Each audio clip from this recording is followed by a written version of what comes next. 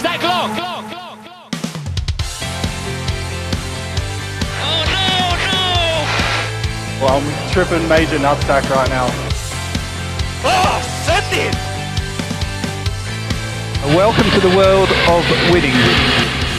Hello and welcome back to another edition of the Switchback Formula 1 podcast. My name is Graham, and joining me as always, it's the dog walker. It's Luke Holmes. Hi Graham, how are we doing? Hi. I had to throw that one in there, didn't you? Absolutely. Walking my sausage, yeah. Yeah, as you love to do. Not for the first time. Hey, hi-oh. Hey, yo. What's going on? Absolutely nothing. I'm probably like the most of the UK, just sat here melting whilst I'm recording this, so yeah, not the best, but we're getting there. Well, we are recording this on a Monday because life happened yesterday. Big moments in my life, so. And to be honest, there's a lot I had to do more reading myself on some of the news and events that kind of came out from the week in F1. So I want to be a bit more prepared. So that's why we're doing this on the Monday instead of on the Sunday. So hopefully it should drop the same day as we record this. But yeah, that is the reason why it's a little later than normal. But we shall hop into things. We spoke at decent length earlier in the season about F1 teams and the cost cap, and obviously their teams that want increases due to inflation and the sorts. And I honestly thought this might run longer into the season, but we've actually got they actually came to an agreement. Sorry, 9 out of the 10 teams came to an agreement on a budget cap break, so to speak. This is reading a story from racefans.net from Keith Collentine. So I'm going to read some stuff and we're going to read some quotes and we'll have a chat and we'll see how we'll have some thoughts. So originally the budget cap was introduced last year and set at a level of $145 million, which is £120.9 million, with several exceptions including salaries of the top teams and drivers, which, by the way, before I'm just going to cut in here, there was some chatter about cost cap for drivers, or salary caps for drivers around the British Grand Prix. Complete nonsense. Drivers should be paid what they want. This is not like professional football. It's not like NFL. It's not like the NBA. You have 2 drivers. You should pay them whatever they want. I agree with that. I've always thought that. So that was that. We didn't talk about that. I did see some comments floating around, and Sergio Perez mentioned that Zhou's accident was an example of why the driver's salary shouldn't be capped. Yeah, I thought about that. Mention that. That fell to $140 million this year as planned. However, a sharp rise in inflation since the beginning of the season left several teams concerned they will be unable to avoid exceeding the spending limit. But with other lower spending teams confident of meeting that limit, reaching an agreement on easing the limit has proved difficult. An F1 Commission meeting took place ahead of the start of practice for the Austrian Grand Prix involving the FIA, Formula 1 management and representatives of the 10 teams. The FIA and FOM issued a joint announcement afterwards stating a deal had finally been reached. And this is what they said. Rapidly increasing inflation rates since the end of 2021 have affected Formula 1 teams, and it is the opinion of the FIA and Formula 1 that this creates a risk of non-compliance with the financial regulations if actions are not taken. And that was what they said. There's more to that. So while regulations already allow for a big spending increase by up to 3% with inflation, a further rise of 3.1% has been agreed. However, one team opposed the change. This is reading again from the statement. Following consultation with the Financial Advisory Committee over recent weeks, the FIA brought a proposal to the Commission that was approved by the required majority with support from the FIA, Formula 1 and 9 of the teams. The proposal recognises the unexpected increase of costs incurred by teams in 2022, thereby permitting indexation at a limited rate of 3.1%. which takes into account the original 3% inflation threshold already set out in the regulations, and permitting compounding of this rate as from 2023. This will preserve the long-term integrity of financial regulations. So before we read any quotes, any major thoughts on any of that? So the one team, who we're saying it is, because I think we both have the same idea. I thought at the time, based on just general comments that this person/team have made on this situation, I thought immediately Alfa Romeo. Yeah, same. Yeah. It makes the most sense. They're probably one of the only teams to stay in budget, from what I've read, and they've actually done a decent job with their car and was underweight and stuff like that. So I can see why they'd be a bit pissed off with things changing and what have you. But carry on. And Fred Vasseur is we talked about this quote when Fred Vasseur brought up about just turning off the wind tunnel, for example, like to save costs. Like Fred Vasseur has kind of been in the kind of do what you have to do to meet this. There's a piece on therace.com from Ed Straw talking about how no F1 team is happy with the cost cap increase, and that's good. So I'm going to read out a bunch of quotes from some of the team principals and the such about this, starting with Fred Vasseur. So the cost cap was the best decision of F1 over the last few years, and we have to consider that the view on the cost cap is completely different between the small teams and the big ones. So obviously, yeah, we talked about that. It's a good compromise at the end. Nobody was happy, and that's probably the best way to manage the deal. Mattia Binotto said, in terms of timing, we were really borderline. Some teams were already in breach of the budget cap this year, and at least to find a compromise was important. I would say thanks to the smallest teams because they have been comprehensive and constructive. Certainly as a big team, you are always looking for more, but the compromise is good enough to give us a breath and a new target on what was the unexpected situation of this season that meant we could not have afforded the budget cap. Yes, it'll be tight, but positive that we came to the decision. So I'm reading a passage here. Vasseur said that, quote, we have to stop, end quote, when it comes to arguments about increasing spending further. As for Toto Wolff, he confirmed that accepting there would be no minor breaches was key to achieving a compromise. I think why we achieved the compromise is that we said to the small teams we are not going to come back and say we need some kind of negotiation with the cost cap adjudication. With the cost cap adjudication panel. I think the three of us, being Mercedes, Red Bull and Ferrari, are very much above it. That means saving costs will be necessary, at least for Mercedes. So the outcome is helpful, but does it solve our problems? No. So Binotto went on to say, now we've got a new target and we will not be in breach. We can't afford to be in breach, and it will be down to us as a team and a responsibility to make sure that we simply respect it. It will be very tight. It will be very difficult. Energy inflation, freight, is all there. So we will be cost saving. So cost saving will be required, no doubt. And we've only got a few months from now to the end of the season. Most of the expenses this season have been done already, and with very little remains. But certainly we need to control and make sure we cope with it. The last quote here is from Gunther Steiner, which is his is the most fascinating one by far. So he said, the compromise was that we are all not really happy about it, but we move on, and that is the most important thing for F1 in general. The big teams wanted more, the small teams want nothing, and the compromise is in the middle. But it shows we work together. We fight. Normally it is Toto which is fighting everybody, but he had a few colleagues with him this time which vote with him, normally people which he fights. But it was a good meeting and we move on.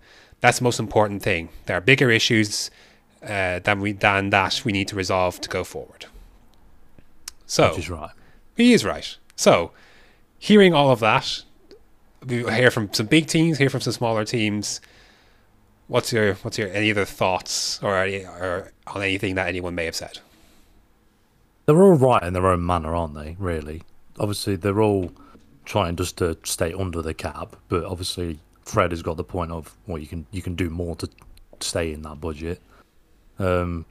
Toto could do a lot more. There is definitely things they can cut back on. They could have not developed the car a bit more. You know what I mean? Right. They have done a lot of work on that car compared to other cars. That car has basically been reworked 3 times over. Like, there is no need for that. And I'm sure that'll be a thing that gets clamped down on in the future. If this scenario like happens again next year, if the world's economy and like things don't start going back towards a normal price range, shall we say, because everything is just skyrocketing at the minute. So I'm glad they've sort of come to a compromise, but I'm glad it's not stupid increase. 3% it was isn't that big of an increase, really. I don't think it's not going to make a huge amount of difference in terms of actually injecting a lot of cash into the teams. Right, and like again, it's not, again, the big teams won't benefit much from it, and the smaller teams are not happy about it. So it's, again, like some of them have said, like Steiner and Vasseur have said, it's kind of a fair, if no one's happy, that's seemingly a fair compromise if it's in the middle. Like, it's not going to help the big teams, as you say. Small teams, it doesn't really help them in terms of, because they probably can't afford it anyway. Right, because I was just going to say, some teams, just because the cap doesn't mean that all teams can reach that cap. Yeah, exactly.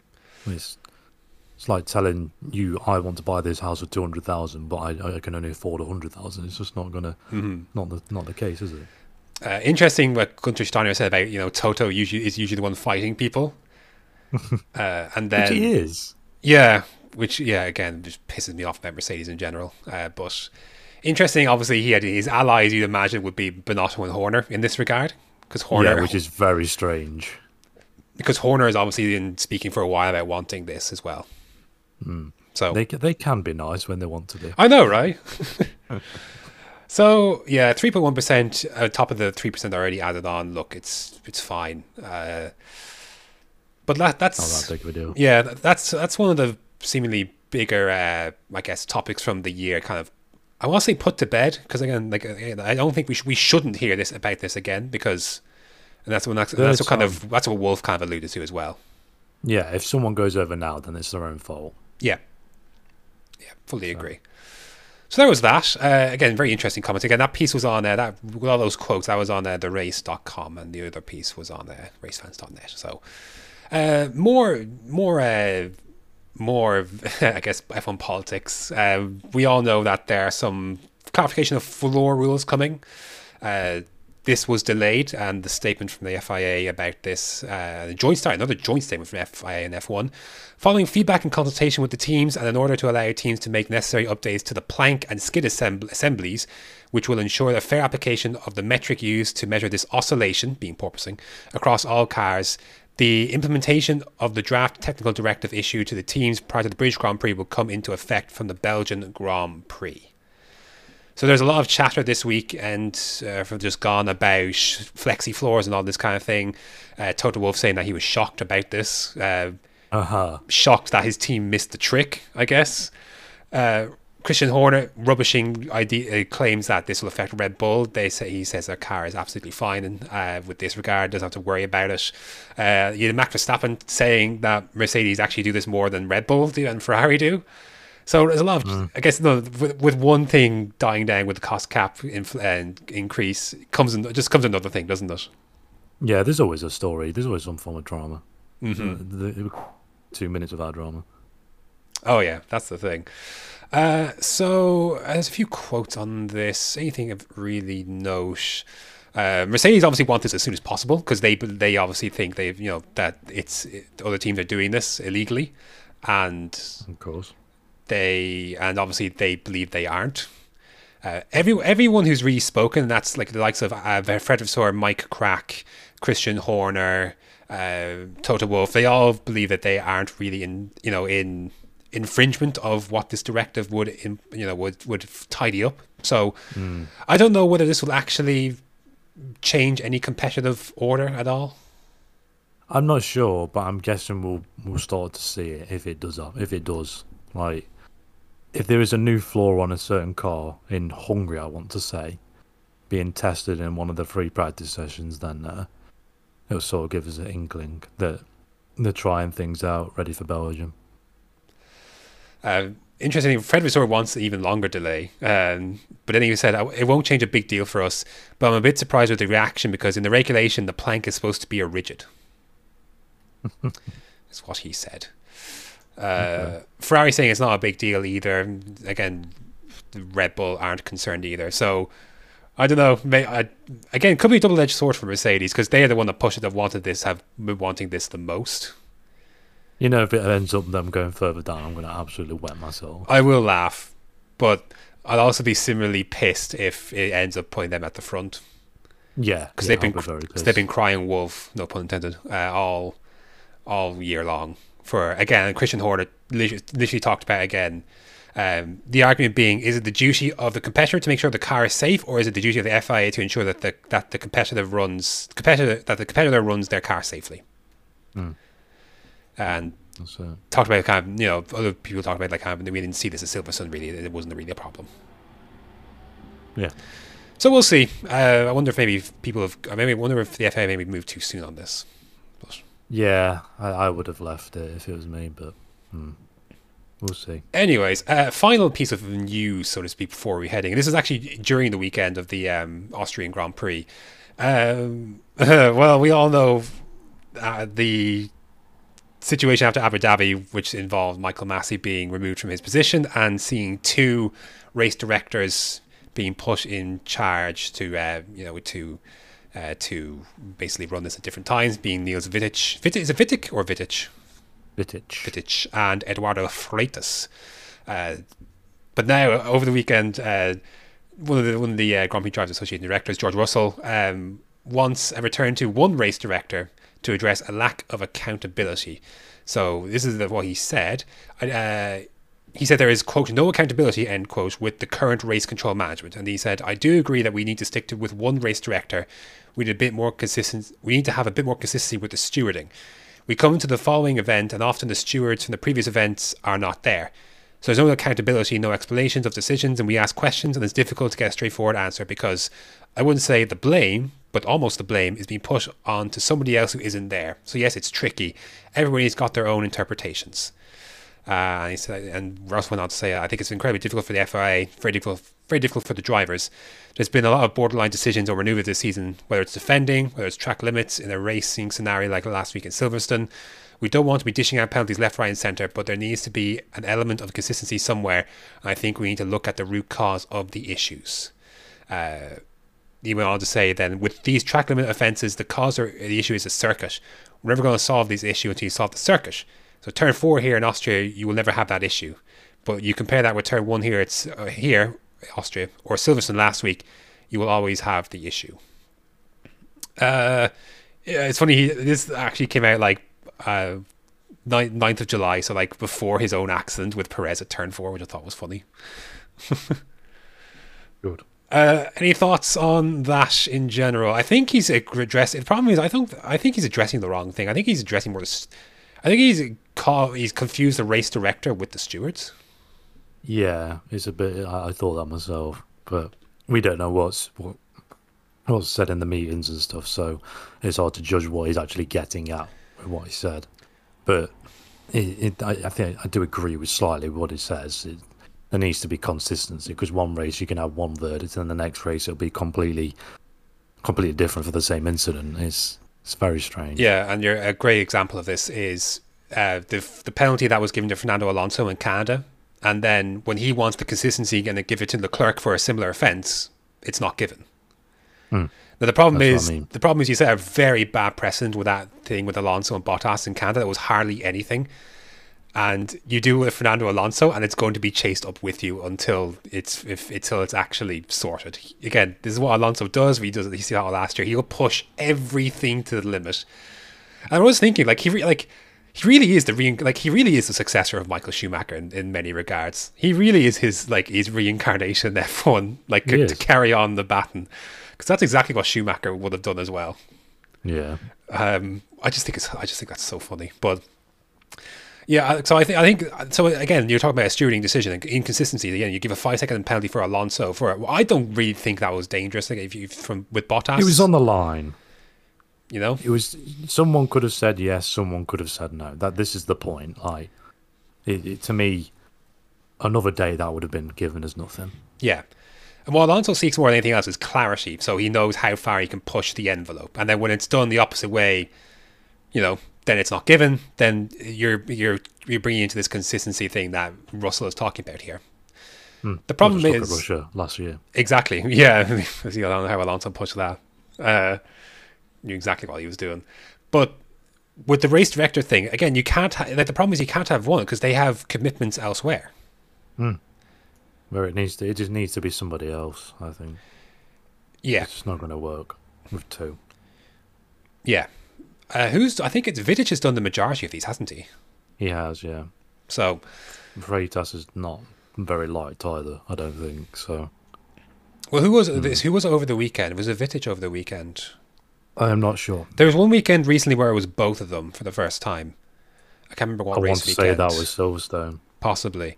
Obviously, they were not the only bit of news to come from race meetings with Vettel storming out with apparently a conversation was going. I think maybe on this topic, I think TechCraft was talking about this on this topic, and it was basically going round and round in circles. Vettel was like, "Are we going to talk about anything else?" Or because they hadn't even got to the weekend itself yet in terms of.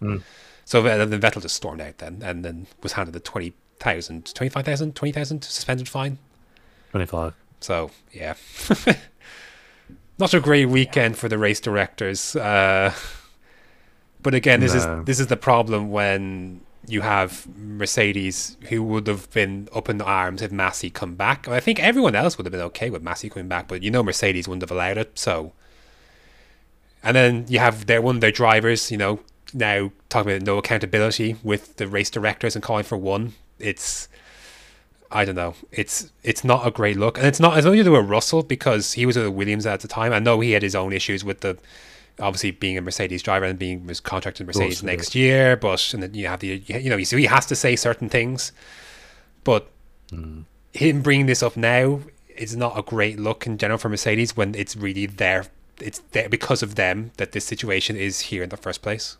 Yeah, it's come back full circle, hasn't it? So, yeah, not great, but. Anyways, the Mercedes PR machine jogs on. To Austria we go, Graham. Austria we go, yes. What a race this was. What a weekend this was. One of the races were good, yes. Yeah, well, Actually, do we need to talk much about the sprint at all? No, not really, because nothing happened. Yeah. Literally nothing happened. There was more retirements or cock-ups at the start than there actually was action, so... Yeah, so very quick. Yeah, as it would be with no safety cars at Austria. Anyways, after 71 laps, though, in the end, the Austrian Grand Prix was won by Charles Leclerc ahead of Max Verstappen, with Lewis Hamilton ready at the podium, and have his teammate George Russell in fourth, Esteban Ocon fifth, Mick Schumacher collecting his best F1 result in sixth, Lando Norris seventh, Kevin Magnussen eighth, Daniel Ricciardo finishing ninth, and Alonso ready at the points in 10th. Let's just jump into winners and losers, shall we? And I've been saying for a long time now that Ferrari have been right there to win races ever since Spain, and through one circumstance or another, it just hasn't worked out for them. And I have to say, having seen the sprint unfold on Friday, or on Saturday, they looked competitive, but there's an element of, is Verstappen managing this out the front? And you could argue yes, and you could have argued no, because he was talking about he was struggling with tyres. But when race day came, I don't think people expected Ferrari the superiority switch like it did into Ferrari's favour over Red Bull. No, not with there was about a 2-second gap constantly in the sprint, wasn't there? I think they finished about 1.5 or so, I think. And the tyre just started to kick in and Charles just started to close, but that could have been Max cruising, we don't know. But in the actual race itself, my word, Max was gone at the start, but then 6 or 7 laps in, and Charles was on his arse. He just absolutely flipped the switch. Like, I haven't seen it flip that much. Where I was full on expecting Max to just run away with it. I thought so too. As soon as he got off the line, I was all right. Okay, this is going to be boring. But oh boy, was I wrong. And it just somehow I don't know if it was the cooler temperatures or whatever. Ferrari just seemed to be a lot better on the tyres. Yeah. Apparently some of the chat that it was some of the cooler temperatures for the switch, but like Leclerc was very racy with Verstappen. I had to pass him 3 times in this race. Strategy, I think they were trying to do a 1-stop, but then like most other people switched to a 2, and even then, like, because Red Bull committed to this very early and too early. Way too early. And even with that, with Verstappen undercutting essentially into that gap that Ferrari tried to leave out with Leclerc and Sainz, there's such as the pace difference on the tyres, basically, and in general that, Ferrari were able to switch to that 2-stop and still make the overtake, make it work. So, yeah, Leclerc ended up overtaking Verstappen 3 times in the end to get this done. But just when you thought it was getting, that it was comfortable, A, you had the Sainz failure, which in spectacular fashion, which we'll talk about, and then B, you had Leclerc's throttle issues. And you can see on the telemetry how the throttle was stuck basically about 25-30%. I haven't seen that. That's bad. You didn't see that? It was on the graphic came up on the world feed, and you could see the throttle on. So Leclerc had to drive around that and had enough margin over Verstappen in the end. It was 1.5 seconds at the finish line, but I think he was just managing a little bit that last lap, but eventually brought it home. So, thank God. Leclerc's first win since Australia round 3 and his first podium since Miami, which is crazy. Yeah, I saw a tweet that said, right, Leclerc's won, and the last 2 races Leclerc's won is Oz and Oz, so he's not going to win until Austin. I saw that tweet, yeah. Yeah, that was pretty funny. But, Leclerc wanted, heading into the weekend, Leclerc was talking about how he just wanted a quiet weekend where nothing really happened, and he almost got that until the throttle issue came up, but other than that, this was the weekend that Leclerc was, I would say, due in many ways, and the results that he's deserved since Spain. Yeah, he should have won at least 2 races by now, at least. Whereas one thing or another is just coming and taking it away from him, or it's just been really, really poor luck, because I think he's one of the lowest scoring drivers in the last 5 or 6 races outside the big teams. So, in fact, I think he is the lowest. It'd have to be, I'd imagine, driver. Yeah. So, it's long overdue, and it sort of kicks everything back into action. He was very confident on Saturday after the sprint that they could win that race on Sunday. Very confident. Yeah, there's a lot of fighting words spoken on Saturday, which again normally is a dangerous thing to do, given that the race is yet to unfold. But yeah, he was right. He had that ding dong with Sainz in the early phases of the sprint, something that they could not repeat on Sunday, and they didn't, because just Leclerc found an extra gear compared to Sainz on the Sunday. And I don't think Sainz was bad either. No, I don't think so either. I know it would have been a Ferrari one too. Definitely. Quite easily, I thought. Oh yeah, he was gunning for him. I think he was just. I don't know if he was within DRS or just outside it when his engine went. It was the first lap he got into DRS, and then knew you were on board, and then you just hear the engine go, and then I cried. So unfortunately for Leclerc, he didn't make up as many points on Verstappen as maybe he would have liked, given that Verstappen got the extra point for the sprint race win, and then an extra point in the race for fastest lap. So the gap between them stands. Now Leclerc moves into second, obviously, with Perez's retirement, but the gap is 38 points, which is still considerable for Verstappen, but very interesting. Kind of how, because this looked quite like it's probably the first time since Australia since Ferrari. I know the gap doesn't reflect that, but how more, I guess, comfortable Ferrari looked on pace compared to Red Bull. Yeah, I would have said going into this race, I think we both said, right, Red Bull. This is a Red Bull track, literally. Yeah. And we were both like, right, Max loves his place. I don't see any other option. But somehow Ferrari just seemed to suit the track a lot more. It's very, very strange. And that sort of gives me hope that going into these next few races before the summer break, that Ferrari can actually kick on a bit and claw back some of the advantage that Red Bull have got. Their gap in the constructors has come down considerably with that. Not considerably, but like Red Bull 359, Ferrari 303. Not the biggest gap in terms of constructors in the world. No, but if they got the 1-2, yeah, Max finished third, that would have been a lot closer. Yeah, so we were talking about kind of the constructors kind of being done in a sense. It's never over until it's over, Graham. Yeah, maybe we jumped a little too soon on that. But yeah, Leclerc, I thought drove great all weekend. He's been driving great all season. Just had to read that one mistake really initially in Imola. And you could debate whether Silverstone with Perez, again, I think both could be held there. But yeah, a well overdue result for Leclerc. He drove out of his skin. He had to make the overtakes. A lot of traffic to contend with as well at times. Oh, it's not just one car. It was like 6 or 7 cars at once. It was ridiculous how far they were in front. Mm-hmm. So yeah, again, a well overdue win, and yeah, I think there's definitely more to come. Just like again, you talk about that he could have won 2 races. It could have been 3 races from Spain, Monaco, and Silverstone. Yeah, he could have. Yeah, that's the thing. And again, a second place at least at Baku. So he's lost a lot of points, and he really should be either right there with Verstappen. Verstappen's obviously lost his fair share of points as well. Yeah, Verstappen's not had 2. No, well, Silverstone wasn't great for Verstappen as well, so there is that. Anything else to say on Charles Leclerc? I know we didn't spend a ton of time talking about him, but he just nailed There's it. not much to say. He's absolutely aced it, really. Yeah, absolutely.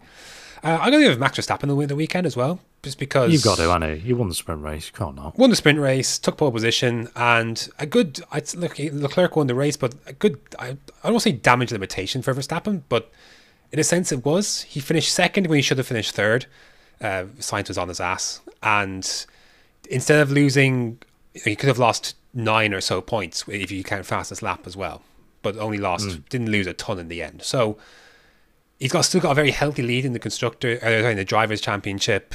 He was a little bit perplexed about some of the tire deg issues. I think they'll explore that.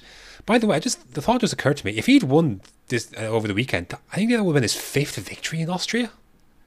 Yeah, he won both last year. Because 2018, 2019, and the 2 in 2021. So technically he has won 5 because of the sprint, but oh yeah, you know what I mean. Technically, which is wild to think about, isn't it? Like he's won at that track 4 times. This is his most successful track. Yeah, well, yeah, that instead of it was Mexico, but well, you could argue between like 2 races at one venue, like it's. Yeah, it sort of takes out. He's won in 3 different years. I believe. Is it 3 different years? Yeah, 3 different years. 17, 19. He won 17 as well, I think. Yeah. 17, 18. Did he win 19? I'm not sure if he won 19. No, I don't think he did. And Obviously we're there year. in 20. Yeah, so 3 different years in Mexico. But anyways, look, at 38 points lead for him. He's in a strong position. He'll just kick on. Yeah. Do we have to? I really don't want to give Lewis a winner, but I'm going to have to. I'm going to give them the result for Mercedes a win at the weekend. I really don't think they had great weekends. They both crashed in qualifying, obviously. Hamilton worse than Russell in terms of damage. Hamilton's sprint was very poor. Very, very poor. Should have actually finished worse off had Haas handled that situation a little bit better. Start of the race wasn't great for Hamilton either. Lost out to Mick Schumacher and mistake coming out of turn 1. But that car is just so much quicker than the rest of them, I think, in terms of where they are, that he was able to get back up to a net P4, and then when Sainz had his failure, a P3. So the pace was solid, but I don't think they drove especially well. And Russell, similar situation, really. The pace of the car was able to get him back from obviously he clashed with Perez, got a penalty, damaged the wing. Made up a lot of ground with Russell in terms of, I think it was mostly just overcutting, really. But they had to make some overtakes as well, to be fair to him. But I don't think they drove especially well, either driver, over the weekend. But they got a 3-4 out of it, which is more than what they deserved. Yeah. Sky were absolutely loving it. I bet. Yeah, Brundle was absolutely creaming himself about it. It was so annoying. I just think they seem to be that much quicker than the rest of the pack now, compared to they're not in no man's land between between Ferrari and Red Bull, and they're just miles quicker than the rest. Yeah, Red Bull 17, 18 vibes. Yeah, seems like it. So they got a good result, and Hamilton got his 3rd podium in a row. It wasn't. That's the thing. They haven't taken the podium on merit, I don't feel like, apart from Hamilton at Silverstone. Yeah, no, that was deserved. Yeah, that one was. Other than that, I really feel like they have, again, I come back to what I was saying in other podcasts, they've just, between Ferrari and Red Bull tripping over themselves, over each other, or in Sergio Perez's case, over Mercedes this time. Again, another Mercedes that takes out a Red Bull at turn 4. And I know it wasn't as bad as what Gasly did to Vettel, but you've set a precedent with this thing at turn 4. You have that. It's just, well, it has to be. Gasly should have been worse, in my opinion. Yeah, fair. Russell's just looked like first lap understeer type thing, whereas Gasly's was just. We'll come on to that. Oh yeah, Gasly's was far worse than Russell's for sure. But yeah, he's not on Graham. A good result from Mercedes though in terms of that. But yeah, definitely not deserved. Yeah, I would say that. How did you feel about their pace in terms of what we saw in Silverstone last week compared to what we saw this week, and if there was anything to go on at all? I'm questioning it. I don't know how there was miles quicker. Well, I say miles quicker. They were on the pace in Silverstone and then they'll end up finishing 40 seconds back. in Austria on a track where there's 9 corners. 10 technically, yeah. Yeah, you know what I mean. It just doesn't make any sense to me. Yeah, I don't think they're as far behind as that margin suggests. No, I don't. But they're not any closer than what there was at the start of the season. I don't think. I think they're a little bit closer, just in terms of like they're away from the rest of the field. Yeah, but the gap to Ferrari and Red Bull is just basically the same. I do think, apart from like a very situational occasion. Yeah, I do think that they should be licking their lips at France. And if they don't get close at France, I think they could. Yeah, they should be a little bit more concerned if their running isn't as strong at France. But we'll see. I obviously look. I'm not, again. It's no secret I'm not a Mercedes fan. I would be fearful of a good Mercedes result at France, like I was at Silverstone. Yeah, and that's another like big or great place. So yeah, I'm not looking forward to it, to be honest. Who else do you have as a winner of the weekend at Austria? Ocon. I would have said Alpine as a whole, and no. The drivers, yes. Alpine, no. We'll get to that though. Ocon, solid P, or a very good P5 actually. Solid. Was pretty much on his own for most of it. Only a couple of seconds in front of Mick, but just picked up the result when he could and got the job done. I don't know how far he was ahead of Mick because Schumacher was the last car lapped and Ocon was the last unlapped car. It was 3 seconds the last time I saw it, and it wasn't much. So. Yeah, look, again, Ocon drove well. He goes well at Austria, to be fair. This is one of his better tracks, to be fair. And went well in the sprint, went well in qualifying. Like it has for a lot of the season, has been the unimpaired, I guess, Alpine of the two. Obviously, I know we just had the failure at Silverstone, but obviously Alonso had the blackout before the sprint and couldn't even take the start of that, which made he qualified from the back. And then when his break finally came, did Alonso's for the VSC for Sainz. They say it wasn't I think it was a loose wheel, but the pit stop was done correctly, which is what escaped them a penalty for Alonso. But Alonso had to immediately pit again and went from P9 to P14. Now he fought back for P10, but probably should have easily been 6th place for Alonso. He just can't catch a break. He can't. It's so annoying. You know, honestly, I was like, right, he's easily got 7th, easily. Not a chance he has any lower. But no, Alpine were like, yeah, good one, Luke. He's an absolute cockle. He says he's lost about 60 or 70 points. I'm not sure maybe that much, but he's lost at least 50. He's lost a lot of points. Like Ocon sitting in 8th on 52 points, Alonso 10th, 29. Again, doesn't begin to tell a story. Again, it's not that Ocon's driven badly. No. Not at all. But it's just that Alonso's luck has been shafted. I did find it hilarious though. Like he didn't want to say that the tire wasn't loose over the radio, so they wouldn't get a penalty. He just said that they had to pit again. The team asked him why, and he said he just said pit again. He didn't want to. Apparently, like he had massive vibrations. I believe the tire wasn't quite fitted correctly. Yeah, but it is just hilarious. Like again, the rule, man. He's just so aware in the cockpit all the time. Like if I say it's a loose wheel, we could get a penalty. Now the FIA were clever enough to catch on to this, but again, they felt that because the tire was fitted correctly, so to speak, that they didn't get a penalty. It wasn't unsafe, which spared him they got him the point in the end. But look, you got to do a lot of overtaking. You had to pick up a lot of time on that last stint at Alonso to actually get that point. So I think he drove a very good race. But yeah, so do I. Got a point for it. But like, I guess Alpine in general, like they're level with McLaren now on 81 points for 4th place. Can we say with conviction now that they are the 4th quickest car? Oh yeah, by a mile, easily, not even close. Okay. So they're level on points. I don't think it's going to be too long before they move ahead of McLaren, unless McLaren brings unless A, Ricciardo ups his game, which he did over the weekend, and B, something that improves that car. Yeah, and I don't see that happening, to be honest. So I would say, that's why I'd say a good weekend for Alpine, just because they got a good result through Ocon and they managed to get a point with Alonso at least. They didn't handle, obviously the failure for Alonso in the sprint obviously just sucked. And obviously he got P9 with floor damage in qualifying as well. He should have been arguably where Ocon was. He was showing great pace in Q1 and Q2.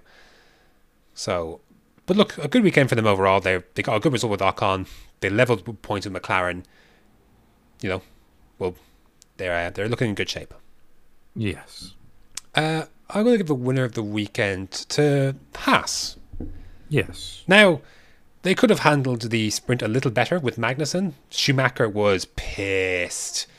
Very, very angry was Schumacher after the sprint qualifying. He did not hide that discontent in his face or his words. Gunther had to come over the radio after the sprint and tell him that, look, we got points for the team in the sprint. He was just shaking his head in the cockpit afterwards. He was not happy at all. I don't blame him, because I think Magnussen probably did a little bit of self-preservation. Yeah. They could have held on. They could have got double points finish in the sprint, but look, you could say that Mick should have stayed within DRS. Yeah, you could say that. But I also think, I also think that part of the team should manage that situation as well. Yeah, but the fact that Mick was holding Lewis Hamilton back and defending like mad, and then Magnussen just drives off because of it's not very good in that respect, because all Magnussen had to do was just keep making DRS, and that was it. And as soon as Mick lost DRS, Lewis went past, basically. And that's what cost him points. And Mick was pissed that he felt he should have actually been ahead of Magnussen. He felt he was quicker. So he probably felt he was playing a team game with that, and Magnussen then didn't when time came. Yeah. That was also why I didn't think Mercedes drivers drove very well the weekend. Was Hamilton. He wasn't very creative or inventive trying to get past Schumacher. A man with his experience in Hamilton should at least be able to rattle Schumacher, at least put him under pressure. But he took the same lines, the same thing.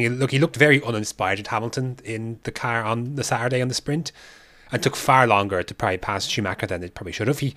A man of his caliber and talent at Hamilton should be able to make Schumacher more uncomfortable. Like, if that's I was saying to you over the weekend, if that's Alonso or Vettel in his mirrors, he's jutting out, constantly reminding Schumacher that he's there. Like a little fake dive to the inside to unsettle Schumacher, maybe force Schumacher to leave space where there's not need to be space.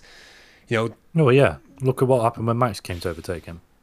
Yeah, I thought it tooth and nail. Like, everything he got, even though the pass was inevitable, it made Max wait for it. Yeah, definitely. Like, I don't get why he didn't try this on the Saturday. Like, it was good. Like, Mick defended well, like, to be fair, but it wasn't very well. It wasn't anything that was too out there. Like, again, it's amazing what happens when you defend the inside line against Lewis Hamilton. Like, it's incredible when drivers don't just wave him by through the inside. Like, it is just it's incredible, right? You might actually win some races. You might hold on to position for a little bit longer. But anyway, Schumacher was vindicated on the Sunday with his best finish at P6. Magnussen finishing P8. Although Magnussen had a little bit of an engine issue, they were saying afterwards. But I do think probably a fair result on the weekend that Schumacher finished ahead of Magnussen on the race. But that's back-to-back double points finishes for Haas. Now, I asked you last time, when was the last time they scored a double points finish? For God's sake. Could you guess when the last time they got back-to-back double points finishes? 2017. More recently than that. Oh, really? Yeah. Well, you're missing, 2020, I don't know. Well, think of their best season in F1. I don't know their best season in F1 off the top of my head. 2018? By far. That wasn't far off. They had it was actually Brazil and Abu Dhabi 2018 was when their last back-to-back double points finishes was. They actually had another one that season from Hungary and Belgium. They've never had 3 races in a row where they've scored double points finishes. I don't think they will either. Not in France. You don't think in France? No, I don't think that's their call. France is where their upgrades were originally supposed to come, but yeah. But it makes you wonder, like because their car is basically unupgraded since the beginning, and they're still really competitive. It makes you wonder how good that car is. / are upgrades for other teams working? That's the thing, isn't it? Obviously, it's track dependent because obviously been getting knocked out in Q1 and stuff at times this season. So I'll take it with a pinch of salt for this weekend. But if it's the same again next weekend, then I might actually start thinking, all right, this car actually might be very good at its core. It's just track dependent. Yeah, maybe. And do you remember a few weeks ago, I think it was Baku, when Aston Martin overtook Haas for 8th? Mm-hmm. That was they're on 18 points now, are Aston Martin. Haas have now gone up to 34. They've moved ahead of AlphaTauri. I saw a stat. It has to have outscored combined McLaren, Alfa Romeo, Aston Martin, Williams, AlphaTauri, and yeah, those 5 teams have outscored them all combined in the last 2 races. Wow. Yeah, obviously Alpine and the top 3 are a definite no-no, but yeah, it's mad. So great weekend for Mick Schumacher, who's putting in some great drives when he really needed them. Obviously, he went too slow at Baku after his crashes. He had a good result in Silverstone, and obviously his best now result, a P6 in Austria. So things are a good trend for them. And like you said, I'm interested to see how they get on in France. But yeah, again, I think they're quietly optimistic there at Haas when their upgrades come. Just hope their correlation works as well as like Alpine and the Mercedes have. Yeah, I hope it's not a case where they chuck it on and they've got no clue what's happened. Yeah. I guess an easy fix, though, if it doesn't, right? They just... Yeah, get rid of it. Yeah, they know they've got a decent thing underneath. Who else do you have as the winner of the weekend? Albon, I guess, but not really. The car looked semi-decent. It was more the car than Albon itself, to be honest. The upgraded Williams looked actually pretty decent on pace. He was terrible in the sprint, taking Vettel out, and yeah, I've got a lot of mez down this week. Hell of a lot. With Albon, I think the 5-second penalty for Norris, I think, was a little unfair, considering that Norris eventually overtook him. But and he wasn't very happy with that either, as you imagine. But yeah, the car, I think some of their tire stuff, I think, was what held them back a bit in the race. Albon did hold a point finish quite late on, and then came Bottas, and then came Alonso. So, yeah, I do think they've got points potential with Albon, like a 9th or 10th, just depending on the track. If they can get on top of their tyre stuff, I think, that upgrade should work fairly well. Yeah. So, I think good reason for optimism for Williams. This is the first full weekend they actually got to see their upgrade in action, so we'll see what they take from it, and then go from there. I'm going to give, before you go into the mess, I just want to put McLaren as a kind of the bottom of the tier, kind of bottom of the list within the weekend. A P7 from Norris. Again, I didn't like his complaining about the Albon thing in the sprint. It didn't need to be that moany about it. Like, you're in a McLaren, you'll get there, you know. They made good progress from their very poor qualifying on Friday, with Norris 15th, Ricciardo 16th. Both drivers too. And it did look like in the sprint that Ricciardo was kind of pushing Norris along. Asked if they could swap. They didn't do that in the end. I would have let Ricciardo go and then swapped them at the end, but yeah, I would have as well. And then the earliest phases again, the race, it looked like Ricciardo was pushing Norris along again. And eventually Norris kind of came through in the end versus Ricciardo. Kind of the second part of the race, Norris was able to take that 5-second penalty for track limits and turn that into 7th place. He felt like probably should have been 6th with that in the end. But look, P7 to P9, double points finish from McLaren. Solid stuff, you know. I think that car's very weird. Yeah, I don't understand that car. Especially after qualifying on Friday. It just didn't brake for some reason. Just wouldn't stop. It was very strange to watch. So I don't know much more to say about McLaren, really. But I don't either. Although this is interesting, we kind of talked about it yesterday in messages, but I think they're trying to see who they're going to push in their car for one of their FP1 sessions. There was Will Buxton had lots of McLaren things to say in his post-race show on F1 TV, talking about he kind of I don't think he broke maybe he did break the news, but he talked about how before they announced it, McLaren, they talked about that Colton Herta was doing a test in last year's McLaren at Portimao, supposedly today, I believe, or maybe tomorrow, but a 2-day test for Colton Herta.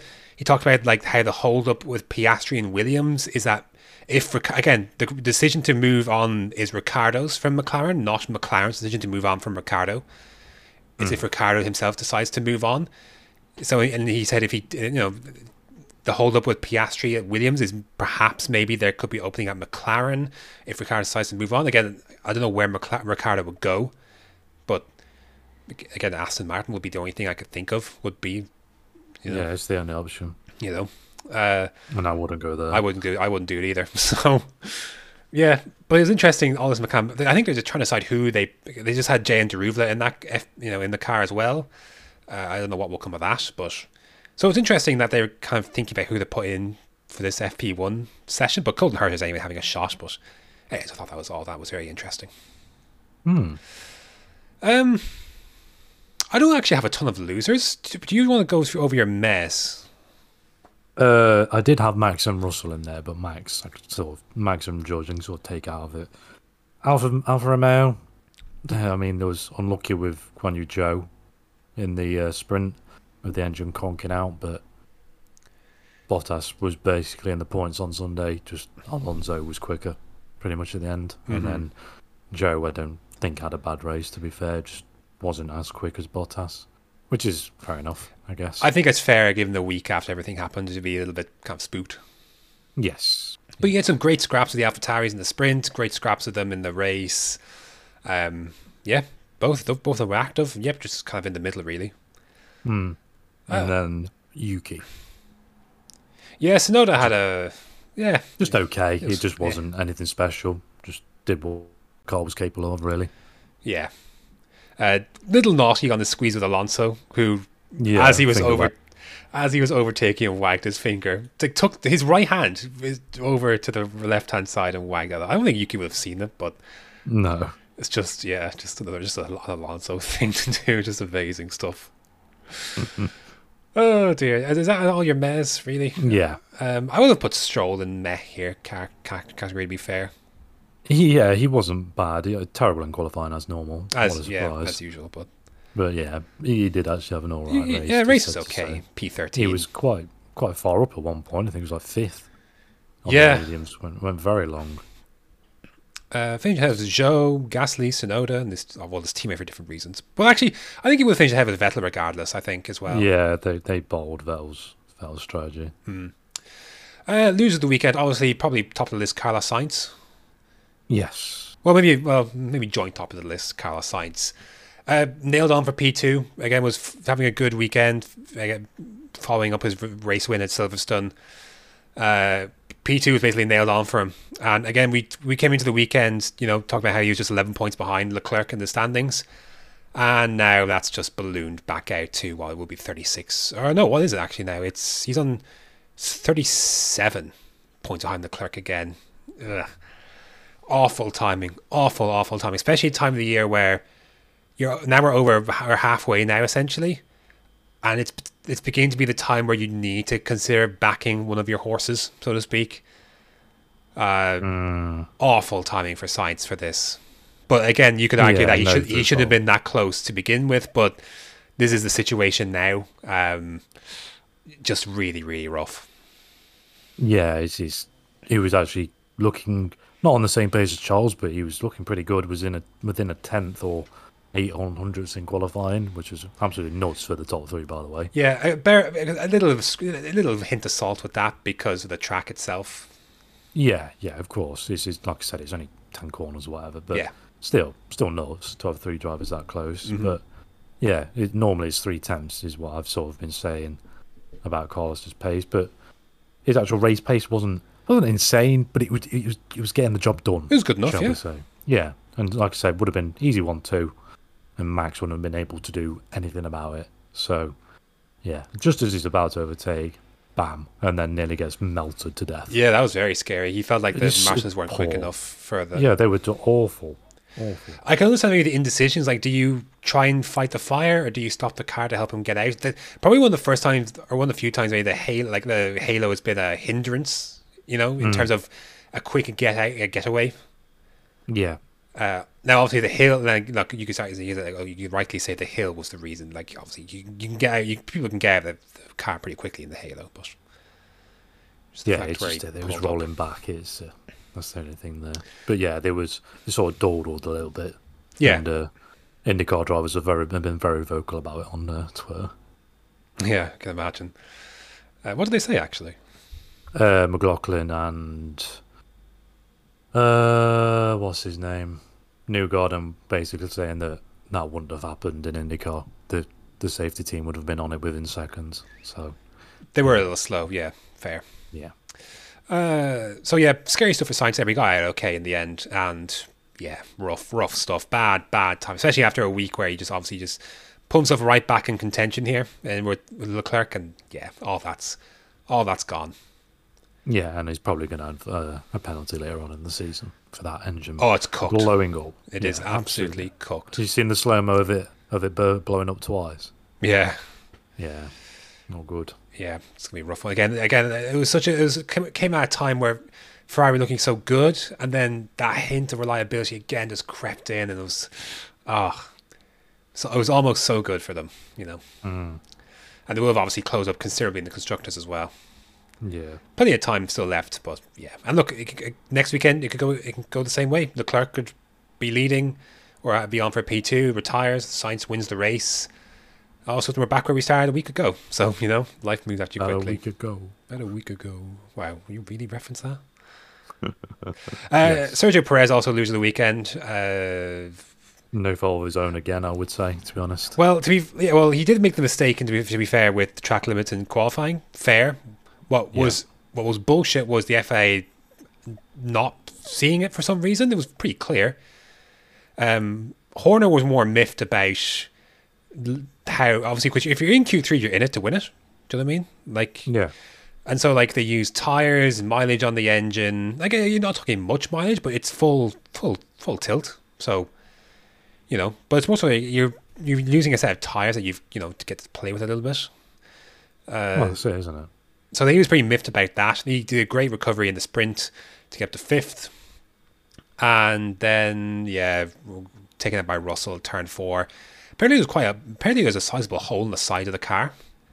Yeah, I didn't see that. I didn't see it either, but Ted Kravitz on his notebook was talking about that, there's a hole in the side of the car. Because I was surprised, like it's like they were retiring the car earlier, aren't you? It's like a safety car could come out like it did at Silverstone, and then all of a sudden you can be back in it. But apparently, like, if you got a hole in the car, the radiators are right there, and yeah, that's a no-no. So Checo had to retire then, and now he slipped to third now, and he's 57 points behind his teammate now, which was, again, he was 15 points behind at Monaco, and yeah, unfortunate for him as well.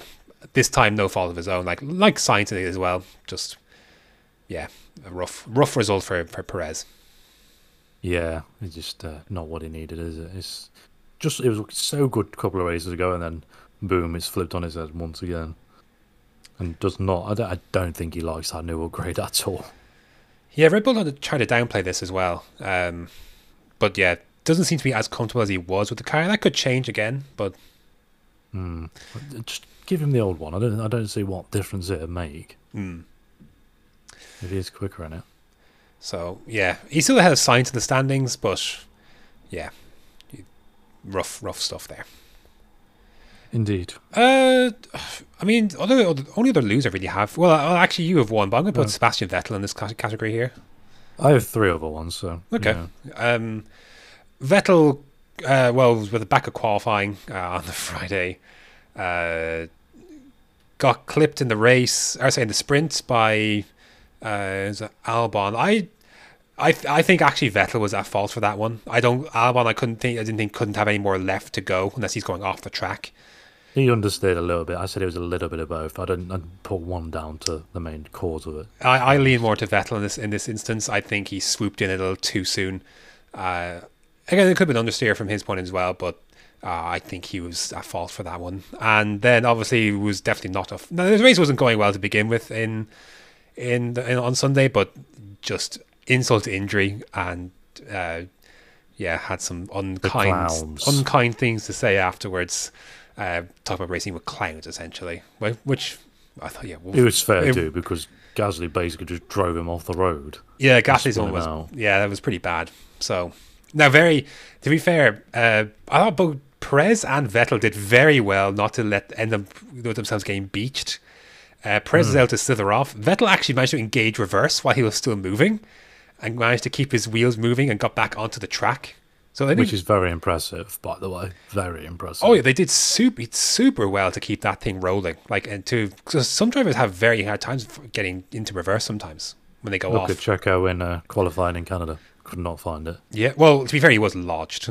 He was, but he's still a good minute trying to find it. And we see it in Baku happening as well, sometimes as well, where you can't always just engage reverse. So, yeah, he did very well with Vettel, but ended up finishing P17 and last of the finishers. But he wasn't having the greatest race anyway, and these upgrades with this... They do seem to be a little bit better in race trim, but...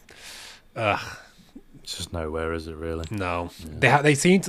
I thought they had turned they could easily finish like in their 6th or 7th or 8th with Vettel in one of these races, but it wouldn't surprise me if they did it in France. To be fair with that, you know, you could be talking about winners this time next week, or this time 2 weeks, but it's just I thought they had turned a corner a little bit, and kind of just gone, isn't it? Hmm.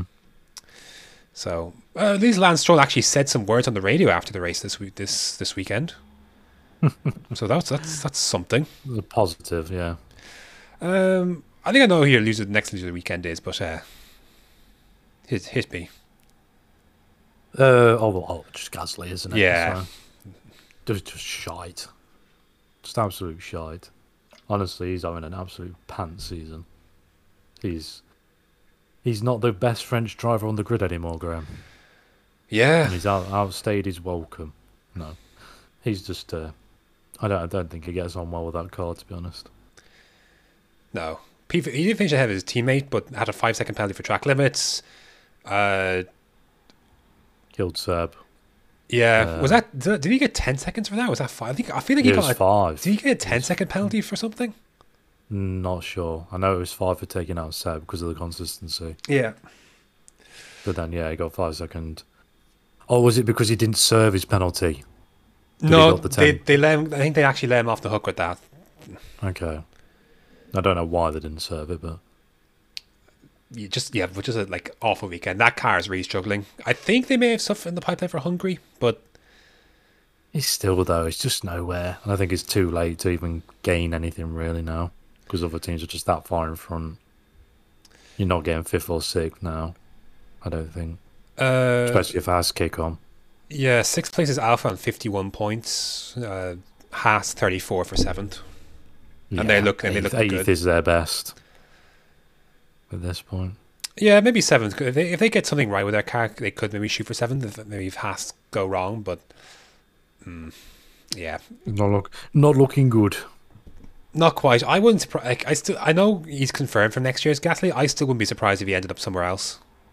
Yeah. If it continues to be shy, do you know what I mean? And Vettel jumps ship, then I wouldn't expect Ricciardo to move. It's Gasly that I think is the key one here. I just think the relationship could deteriorate enough where they just all right, that's enough. Just you've stayed here just a bit too long. Yeah, now. but I think only if Gasly finds somewhere else to go, whether it is that McLaren seat or whatever. But yeah, it literally is. The only 2 seats now are them ones. Really, Aston and McLaren. Who else do you have as a loser of the weekend? Goat Tiffy. Retired very early on. I thought he retired around when Sainz did because now he's out. No, you're right, you did. Yes, because I didn't realize that Tiffy went out of the race. He got damaged very early on in the race. That's what I meant, and then struggled around for I think someone said 3 seconds a lap slower than most people because he was 42 seconds back at one point, and then they were just we're going to call it, and he's still not got the upgrade. So I imagine ruining my king like that. It's embarrassing. So he just kind of he was whatever. He's just there. Was that it? Is that then for? That's everybody, Graham. Yeah, I reckon so. That's very quick for a sprint weekend. We've managed to get that done with all the shenanigans as well with the news.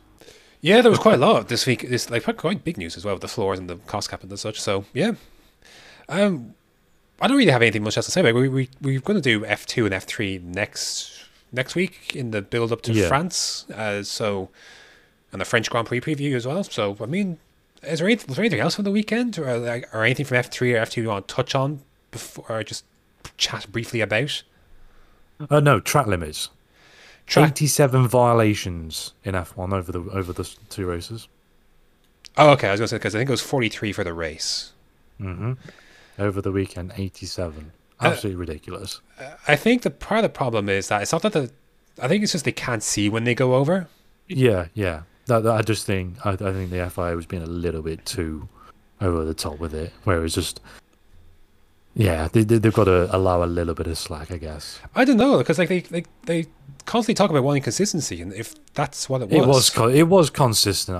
You know what I mean, though. Just like there was just that many popping up. It was the same in all 3 categories. To be fair, it was just constant.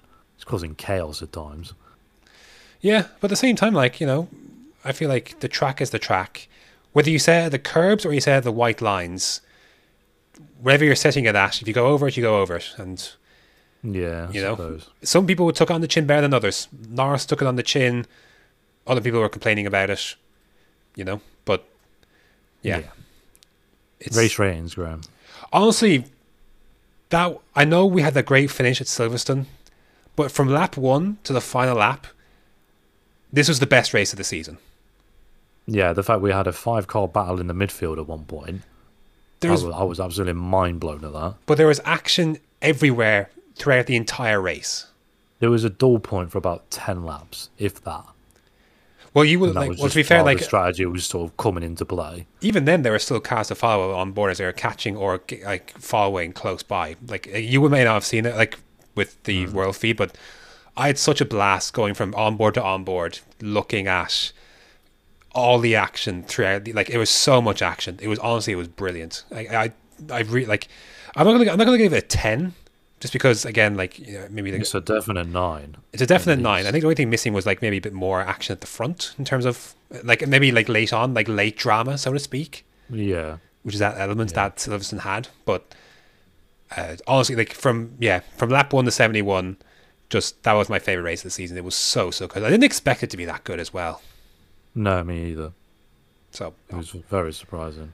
The sprint not so much, but as much, but the strategy, how it unfolded in the end, and just constant action. It was I thought it was brilliant. Yeah, so I can't wait for Pirelli to cut that up next year and make it a one-stop again. Yes, please bring the same compound, please. They went softer this year, didn't they? They went softest. It was the very, very softest. Yeah. Whereas last year I think it was in the middle. Yeah, so good deg. Even though like the medium was meh and the soft was even worse than that. But the soft was unusable. well, Williams and Aston Martin attempted to use it in the sprint. Yeah, that backfired. Which was brave, but I understand why they did it. Yeah, track position, just stay in DRS, I guess. Yeah, essentially. So yeah, hey, let me just check if anything else has come through even on this Monday. Shock, Hamilton announces retirement. That would be nice. There is that Bernie Eccleston thing, which is interesting. Yeah. But not a lot of opinion on that. Yeah, and I haven't really read too much about it. Given that he's not really not in F1 circles he's anymore. He's not relevant, Graham. Yeah, that's really it.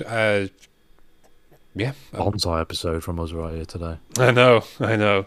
Action-packed, even in the podcast. Could you imagine it?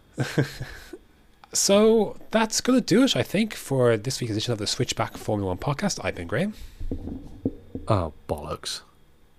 Oh, I've been Luke. I can't. It's that hard. I can't even remember. You've more than enough time to come up with something. Like I have, but we've gone through quicker than we normally do. And I normally have like another hour on top of this to sort of get one together. And even then it's shite. So, yeah, you've got Luke for this week. I actually thought, I thought it was interesting. I think Will Buxton asked Mika Hakkinen about sprint races, and he wasn't. I don't think he was too fond of the idea for him. He said that race. Was not. He said race starts are not fun at all, which I think. No. Which I imagine as a driver maybe not, but I actually think race starts are like the best part of the week of the race. Yeah, arguably, just because it's just that jostling for position. We did a bit of drama with the sprint one, but. Actually another loser for Gasly for just coming completely over across. Yeah, nearly rolling another car. Lucky not to take himself and Hamilton out. Oh, that would have been funny. That would have been funny, but yeah, because the second week in a row, Gasly's kind of been involved in the start. What a noob. Just another example of how his season's gone to shit. But right, yes, thank you for listening, and until next time. Goodbye.